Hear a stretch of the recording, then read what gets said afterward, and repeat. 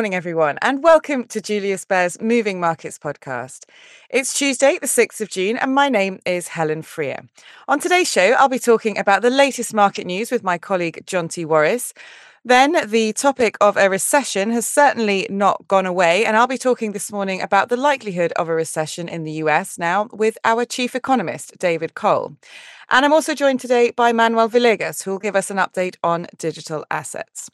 But first up is Jonti. Good morning, Jonti. So what are the main stories moving markets this morning? Good morning, Helen. Well, making the headlines this morning is news that US regulators have sued cryptocurrency exchange Binance and its CEO Changpeng Zhao yesterday for allegedly operating what they called a web of deception. The move is piling further pressure on the company and sent Bitcoin to its lowest level yesterday in almost 3 months. Binance reacted in a blog post that it intends to defend the platform and claims that because Binance is not a US exchange, the SEC's actions are limited in their reach. And in big tech, Apple unveiled a number of new devices yesterday, including a long-awaited $3,500 mixed reality headset that will go on sale in the US early next year, and said that it will be partnering with Disney for 3D content. The stock hit an intraday record jump ahead of the announcement, but closed a tad lower. So still plenty going on for markets to digest. Can you give us a roundup of how markets fared yesterday? Sure. So European equities mainly closed lower in yesterday's trading session, while Asian indices had a better run. The Nikkei rose 2.2% to its highest level since 1990 as investors bet that the current weakness in the Japanese yen will help boost corporate profits.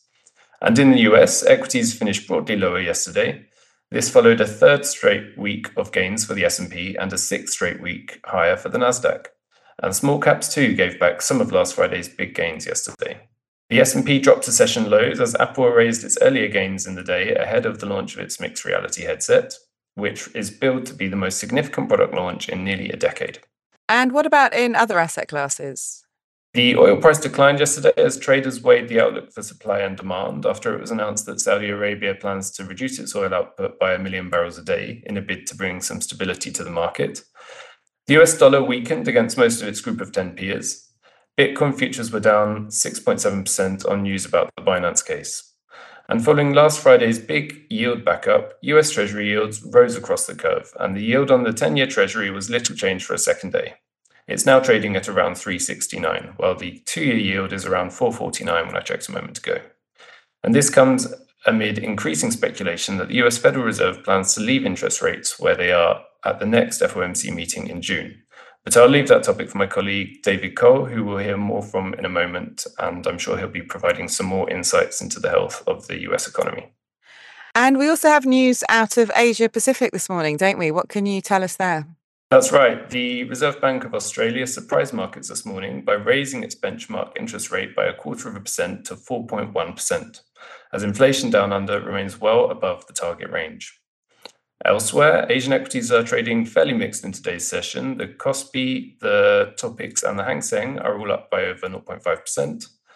And the Shanghai Composite and the Shenzhen component are trading in the red, while the ASX was down around 1% a moment ago when I last checked, after the surprise rate hike this morning.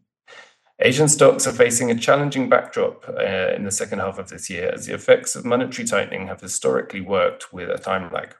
And just finally then, what can we expect for the day ahead? So there are no statistics out from the US today to consider, but we've just seen some disappointing data out of Germany, with German factory orders unexpectedly falling in April by 0.4% from the previous month. We'll also have Eurozone retail sales data for April on the agenda this morning. And later this afternoon, Poland will be announcing its latest interest rate decision, when policymakers are expected to keep rates steady at 6.75%, as expectations are rising for a cut later in the year.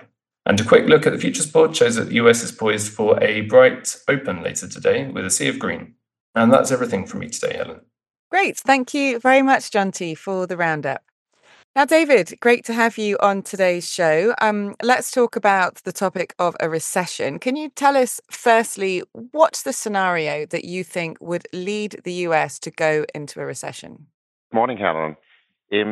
Yes, when we talk about a recession, then obviously it's the monetary policy tightening, which we're observing now for more than a year.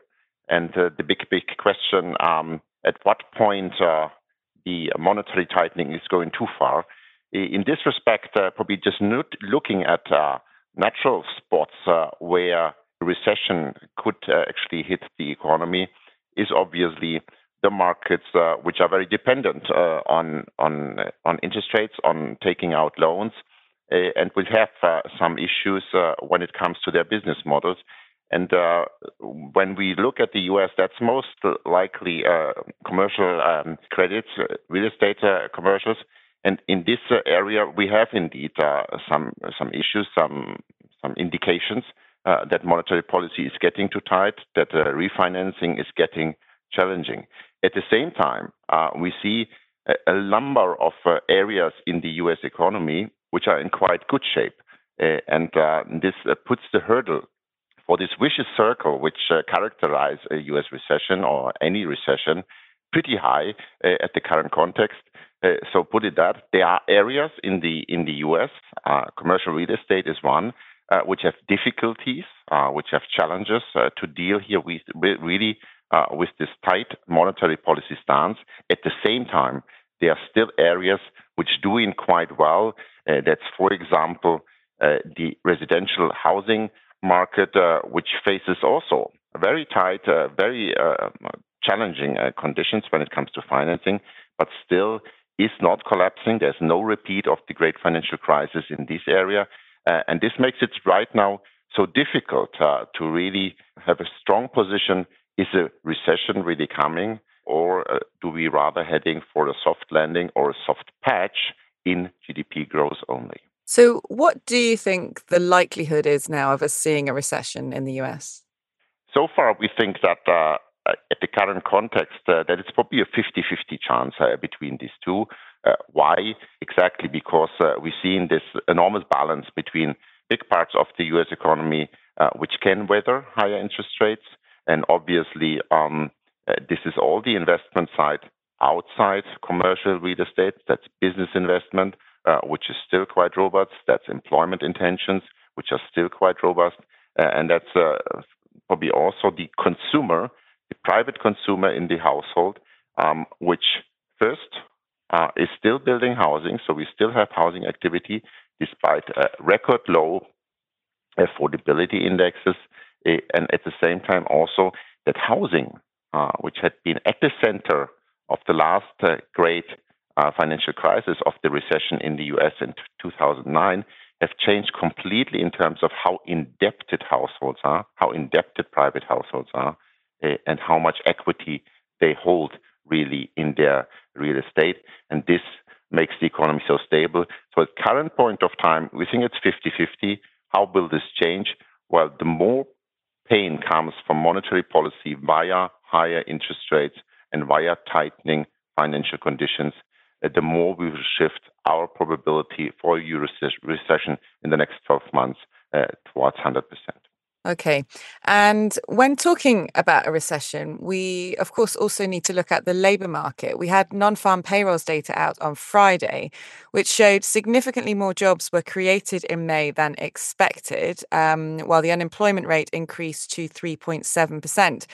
The strength of the labour market at the minute then would suggest that the US economy is in good shape. Is that right? That's correct. And this is probably one of the other important indicators which makes it, for us at least, so difficult to call the recession outright. We have the steepness of the yield curve, all these indicators which have predicted recessions in the past. At the same time, we have not seen such a strong labor market in any of the recessions of the past. And this is important by distinction. The labor market is in this respect very important to make the distinction between a mere downturn, a mere soft patch in economic activity, which recovers with a strong labor market, or recession, where we would see actually a soft patch in economic activity triggering unemployment, significantly unemployment, reducing labor, and this creating another soft patch of the economy. So this vicious circle is absent as long as the labor market is as strong as it is. At the same time, what we have seen end of last week in the labor market, yes, adding of jobs of companies had been quite strong. You mentioned as well that the unemployment rate ticked up a bit, and the reason here is that the same household survey which had been published here, there actually employment did not grow, it contracted in May. So all in all, we would say we have a rather mixed labor market report. And in some sense, this is probably good news. This might prevent a more active US Fed, even more increasing here the tightness of monetary policy because the labor market is cooling under the surface, under this headline number, which had been pretty strong. And probably the best indication to see that is indeed that wage growth is slowing. It's not as aggressive anymore. A good sign that the labor market is not as hot as it used to be 6 months ago. So I sum that up. I think the labor market remains a support here that any downturn of economic activity will be rather a soft patch. And at the same time, it's encouraging signs that it's not as hot as before. So definitely the pressure on the Fed here to over-tightening even further into restrictive territory has decreased. Great. Thanks a lot, David. Good to get your thoughts on this. Let's move on to you now, Manuel, and talk about digital assets. We've talked a lot on this podcast recently about the US debt ceiling, where, as we know, a deal was finally agreed in the end. What implications did this saga have on the prices of digital assets? Good morning, Helen. And you're absolutely right. So the largest digital assets have been displaying a historically low volatility amidst an extremely uncertain macroeconomic backdrop. And now the resolution of the US debt ceiling conflict was well received by crypto enthusiasts as major cryptos immediately saw a slight price increase after the news. Nonetheless, and as Jonti said before, price increases were short-lived as these were thoroughly affected by the Securities Exchange Commission newest regulatory measures against Binance. The SEC's move comes across just a couple of days after the US House of Financial Services Chair Patrick McHenry proposed to bring some clarity to the obfuscated regulatory environment digital assets endure in the United States.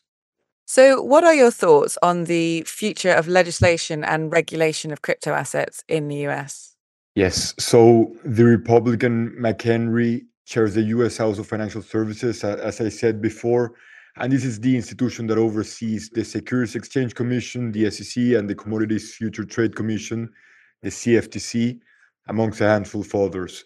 And McHenry is attempting to introduce a new bill directed to the digital asset market structure with the objective of clearly defining which assets have the sufficient level of decentralization to avoid being classified as investment contracts, which has been the whole episteme of the long-standing disagreement amongst US watchdogs. And the key aspect of the bill is to introduce a definition for decentralization, which would lay the groundwork for adequately distinguishing tokens as securities or commodities, the latter being a category with lower disclosure requirements. The bill defines a decentralized network as one that could not have been controlled by single entities for at least a year prior, where no issuer or decentralized organization owned more than 20% of the associated tokens of a network, and one in which no marketing campaigns were done in the 3 months prior to the certification as a decentralized network. Another aspect would be that any issuances within the past 12 months were limited towards end users. And to wrap it up, the label is dynamic as the SEC and the CFTC would easily reclassify networks under each jurisdiction, depending on the fulfillment of the criteria. And the draft aims to innovate within a market that has been widely affected by an uneven regulatory ecosystem. And more importantly, and nonetheless, at the time of the writing, legislation is absent. And as we saw yesterday, the SEC will likely continue with the harsh enforcement actions, as in with the latest lawsuit against Binance. So I really expect the SEC moving forward with a lot of measures before this bill comes to light. So investors should expect a rather complex short-term macroeconomic outlook characterized by sticky inflation, and as David said before, an imminent recession risk that is towards 50%, as well as a very high regulatory scrutiny. That's pretty much it. Thank you so very much, Manuel, for joining me this morning. So that is all for today. Thank you again to my guest this morning, and thank you all for tuning in. If you enjoyed today's show, don't forget to subscribe, and please also leave us a review on whichever platform you like to listen on. We would love to hear your feedback. And do join us again tomorrow when Bernadette will be back, and she'll be speaking to more of our colleagues about what is moving markets. Have a great day, everyone, and bye for now. The information and opinions expressed in this podcast constitute marketing material and are not the result of independent financial or investment research. Please refer to www.juliusbaer.com/legal/podcasts for further other important legal information. Beyond Markets is a weekly podcast where Julius Baer experts and external speakers discuss some of the latest market developments. They share their key research and insights on today's ever-changing economic landscape and present practical advice. Search for Beyond Markets on your favourite podcast player.